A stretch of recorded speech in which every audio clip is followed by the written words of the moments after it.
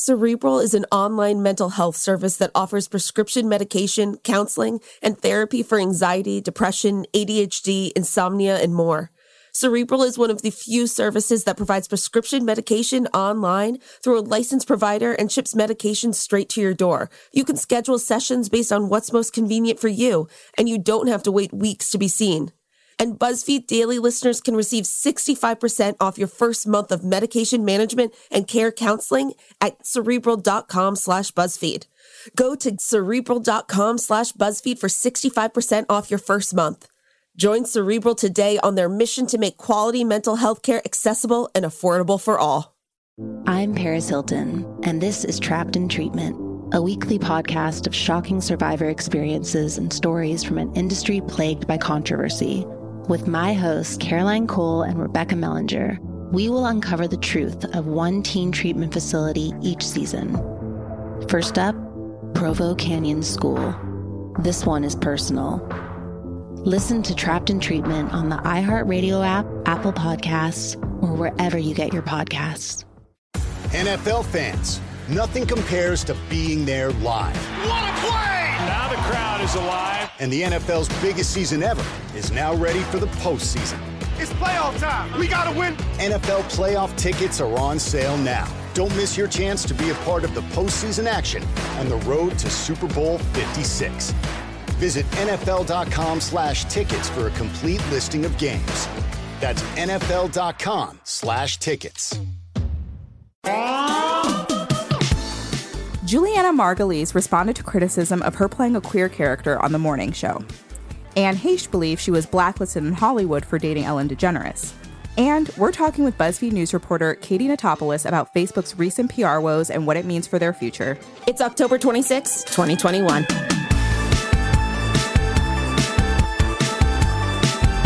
Hey friends, I'm Casey Rackham. And I'm Shyla Watson. Welcome to BuzzFeed Daily. All right, so to kick things off, the morning show newcomer Julianna Margulies has some words for people who don't think she should be playing a queer character. When asked what she thinks of the criticism on CBS's own morning show, Julianna said, "My response also would be we're all making assumptions as to who I am and what my past is and what all of our pasts are. I understand 100% that I can't play a different race. Right. But I am an actress, and I am supposed to embody another character. Whatever their sexuality is doesn't matter to me. The same way watching a gay person play a straight person. Are you telling me that because I'm a mother, I can never play a woman who's never had a child? Or, you know, if you've never been married, that you can't play a married woman? I mean, you have to be careful on where you're drawing the line there. We're actors. We're supposed to embody a character regardless of their sexuality. When it comes to race and gender, that's a whole different story.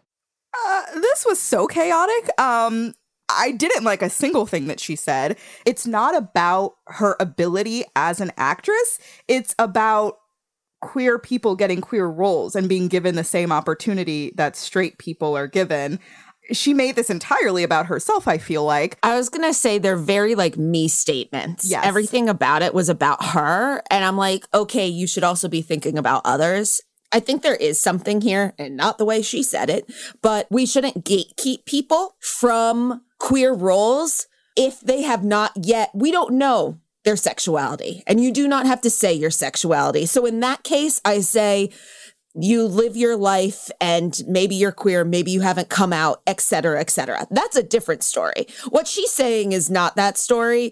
Yeah, again, it's just very much about her. And I'm just like, okay, well, you should be thinking about it from the other angle. Right. Yeah, I don't like any of that. I feel like it was all very off topic, honestly, what she was saying. But anyway, I'm gonna move past that and talk about Anne Heche, who recently opened up about feeling as though her acting career suffered because of her relationship with Ellen DeGeneres in the late 90s. She told Page Six that despite dating Ellen for less than 3 years, she felt, quote, blacklisted by Hollywood, saying, quote, "I didn't do a studio picture for 10 years. I was fired from a $10 million picture deal and did not see the light of day in a studio picture.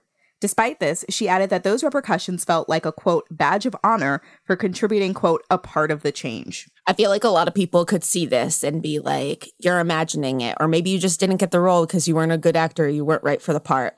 But what I have to say to that is that more often than not, you should be believing people from marginalized communities when they feel like something is off. Mm-hmm.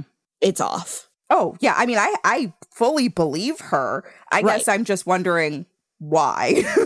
I mean, it was the same reason Ellen didn't want to come out. Right. She did not want to come out because she didn't want to be blacklisted. And yeah, it worked out for her.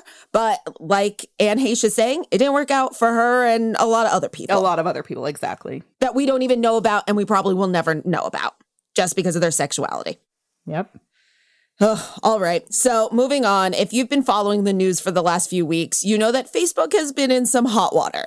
And I know it always seems like Facebook is in trouble for something or other, but these recent controversies feel like something different. Today, we're talking with BuzzFeed News' Katie Notopoulos about what's been happening and what it might mean for the company's future. Hi, Katie. Thank you so much for joining us today. Thank you for having me. It's time to talk some Facebook, which I know you talk about a lot.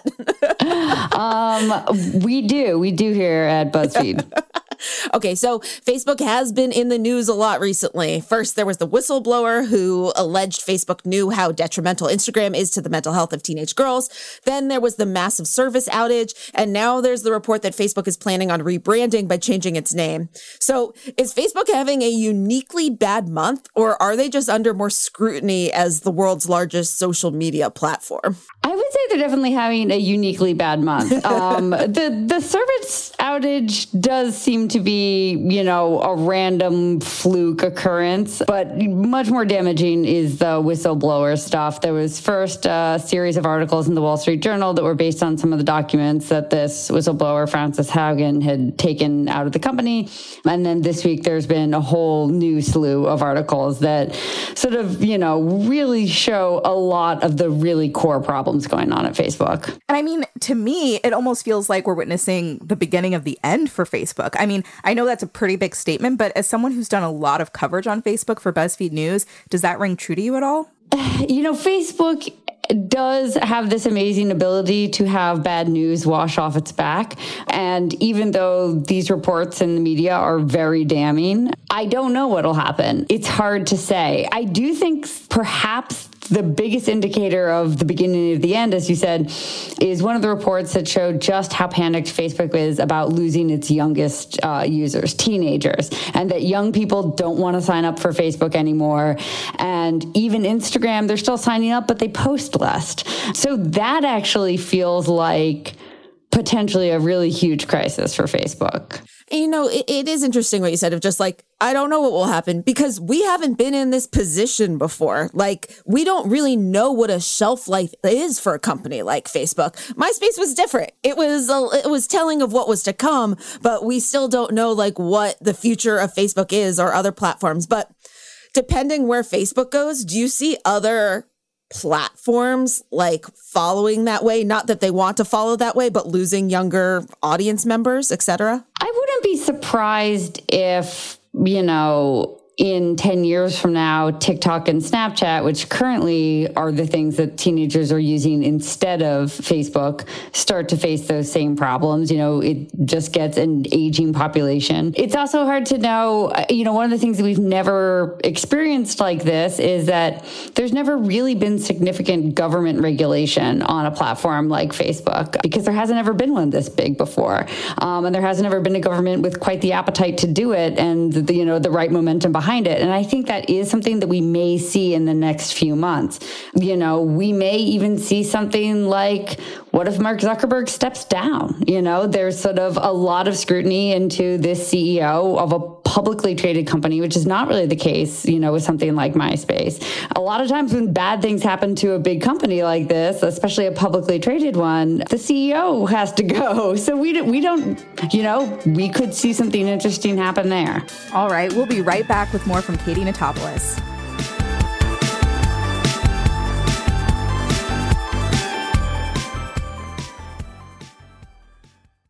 At SheFit, we're tired of hearing new year, new you, fat-burning secrets, and lose weight fast. The only thing you need to lose is self-doubt. The body you're in deserves respect, love, and support. Support you're not getting from your current sports bra. It's time to experience the only sports bra that actually does its job and outperforms the most popular brands on the market. It's time to feel real support from SheFit. Save $10 today at shefit.com/2022. Look through your children's eyes to see the true magic of a forest. It's a storybook world for them. You look and see a tree. They see the wrinkled face of a wizard with arms outstretched to the sky. They see treasure in pebbles. They see a windy path that could lead to adventure.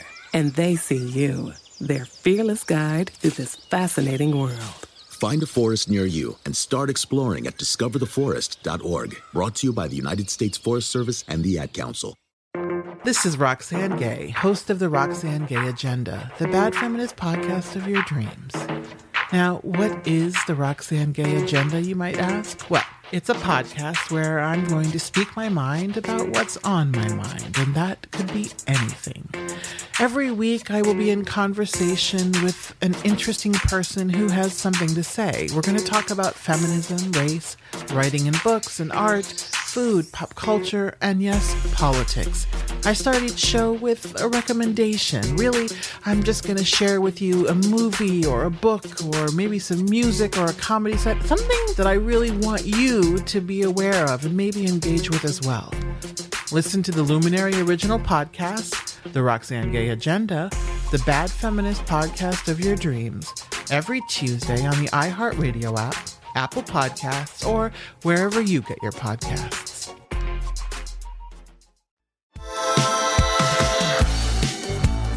Welcome back. We're talking with BuzzFeed News reporter Katie Notopoulos about Facebook's rough October and what it means for the future of the company. So, Katie, Facebook has been under fire many times for its shady business practices. We mentioned the whistleblower from earlier this month, and they're still dealing with the fallout from the Cambridge Analytica scandal from a few years ago. Now, you mentioned this earlier, but probably the most concerning issue, at least for Facebook shareholders, is a leaked report on how its share of younger users is declining. It turns out that kids just don't like Facebook very much, but do you know why that might be? I mean, I think that one factor is simply that there is stiff competition from Snapchat and TikTok, which offer essentially different services, right? Like, they're different. You use them in a different way. They're more fun. I think there's a good argument, too, that the things that have made Facebook popular, the sort of core product of a place where you like and share and see the activity of everyone else around you and, you know, post messages that are either personal or political, those things have kind of incentivized the, you know, politically charged boomers, you know, which is not what young people want. And so that the things that made Facebook have compounded them into Facebook is this place for toxic boomers, and therefore younger people don't want anything to do with it. So that's possible too. But it's really that young people see it as, oh, that's Facebook. That's for people, you know, in their 40s. Mm-hmm, right. Mm-hmm. So speaking of these politically charged boomers, I think a lot of us would point to the 2016 election as the big turning point in public sentiment towards Facebook. I mean, they've received tons of criticism for how they handled themselves in and around that time. And I'm wondering if you feel like Facebook has suffered from simply being the first of its kind, or whether there were clear-cut mistakes that could have been avoided. I think there are definitely clear-cut mistakes. I think that what has been revealed sort of after the 2016 election was that Facebook knew about problems and failed to act. And that's really what a lot of the stuff from the whistleblower that's come out just in the last week is also all about. And what's more shocking about that is really, and what the documents focus on a lot too, is how in other countries other than the United States and Western Europe, where there might be many different languages, that, you know, the culture is different, they really, really are not well prepared to deal with the kind of content moderation problems, especially surrounding like elections and things like that. So, you know, there's more users in India than there are in the United States, right? But there's just a teeny tiny fraction of the moderation resources that go into it. And so there's tons more disinformation that isn't being taken down. There's tons more inflammatory rhetoric and stuff like that has really led to real world harm. And the way that sort of election interference is happening in countries outside of English speaking countries, that's a much bigger problem that Facebook really, like the 2016 election here, saw the warning signs about. Internally, people were flagging it, saying, hey, there's some bad business going on, and they just ignored it and kind of let it happen. And I think that's really where they have hugely failed to act in a way that is detrimental to the world. Now, okay, so I know you touched on Mark Zuckerberg briefly before, and I think we can all agree that he's an extremely divisive figure in the tech world. A poll conducted in July of last year found that Mark was less popular than even Donald Trump. Now, Facebook may be a big company, but like you mentioned, he's still CEO, and if there is a possibility that he might step down one day, do you think that would actually help Facebook? Possibly. Some of the reports that have come out from the whistleblower show that internally he really leads a lot of the decision making at a high level, and that he has sort of a tight inner circle, and that, the buck stops with him, and that he's a hands-on manager, who is making the final call on big decisions a lot of the time. So if it was a different person in charge, yeah, they might make different decisions. They might handle things differently. Well, I guess we're just going to have to wait and see. I'm very curious what the rebrand will look like, and if that will make a difference. Yeah, I have a feeling it won't. I think it's going to be a little bit like when, how Google is technically Alphabet, is the umbrella company, and then Google is just part of Alphabet, and then there's also YouTube is technically not, it's under Alphabet, and Waymo, and a couple of these other sort of, different verticals it has, essentially. I suspect that's what it's going to do. The only thing I predict is a day or maybe a week filled of making fun of Facebook's new name on Twitter, and then Gen Z making fun of them on TikTok. That's what's going to happen. And I look forward to it. I really do. Yeah, I can imagine that happening. I feel like what's due right now on TikTok is I don't know if you guys have seen these, but there are a lot of, I always chuckle to myself because there'll be someone who is okay, guys, here's the tea on, and then it's yes. some drama that's maybe only 3 years old, and but it's presented as if it's this fact-finding mission from the 18th century. Yes. It's some celebrity drama. It's guys, there's this guy, Mark Zuckerberg, okay? You're not going to believe what this guy is up to. All sorts of crazy stuff. I can totally imagine that on TikTok. I want to see it. And honestly, if and when it happens, we will definitely have you back to talk about it. Katie, thank you so much for joining us today. Thank you for having me. All right, that's it for today. Come back and join us tomorrow. And remember, believe marginalized people. Be sure to subscribe to BuzzFeed Daily on the iHeartRadio app or wherever you go for your podcasts. And please take the time to leave us a rating and a review. It helps us figure out what you like about the show versus what you love about the show. And remember to come back for more of the biggest stories on BuzzFeed, coming to you daily.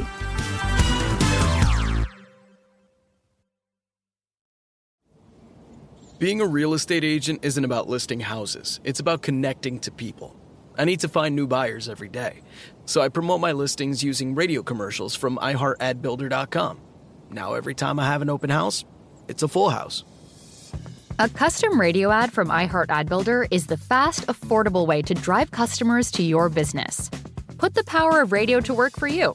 Get started now at iHeartAdBuilder.com. Give us your attention, we need everything you got fast. Waiting on reparations, we be the illest podcast. Tune in every Thursday, politics and wordplay. We fight for the people cause they got us in the worst way. From the Hill to Brazil, Bombay to Kanye. From the left enclave to what the neocons say. Every Thursday, cop the heady conversation. And break us off with some bread cause we waiting on reparations. Listen to Waiting on Reparations on the iHeartRadio app, Apple Podcasts, or wherever you get your podcasts.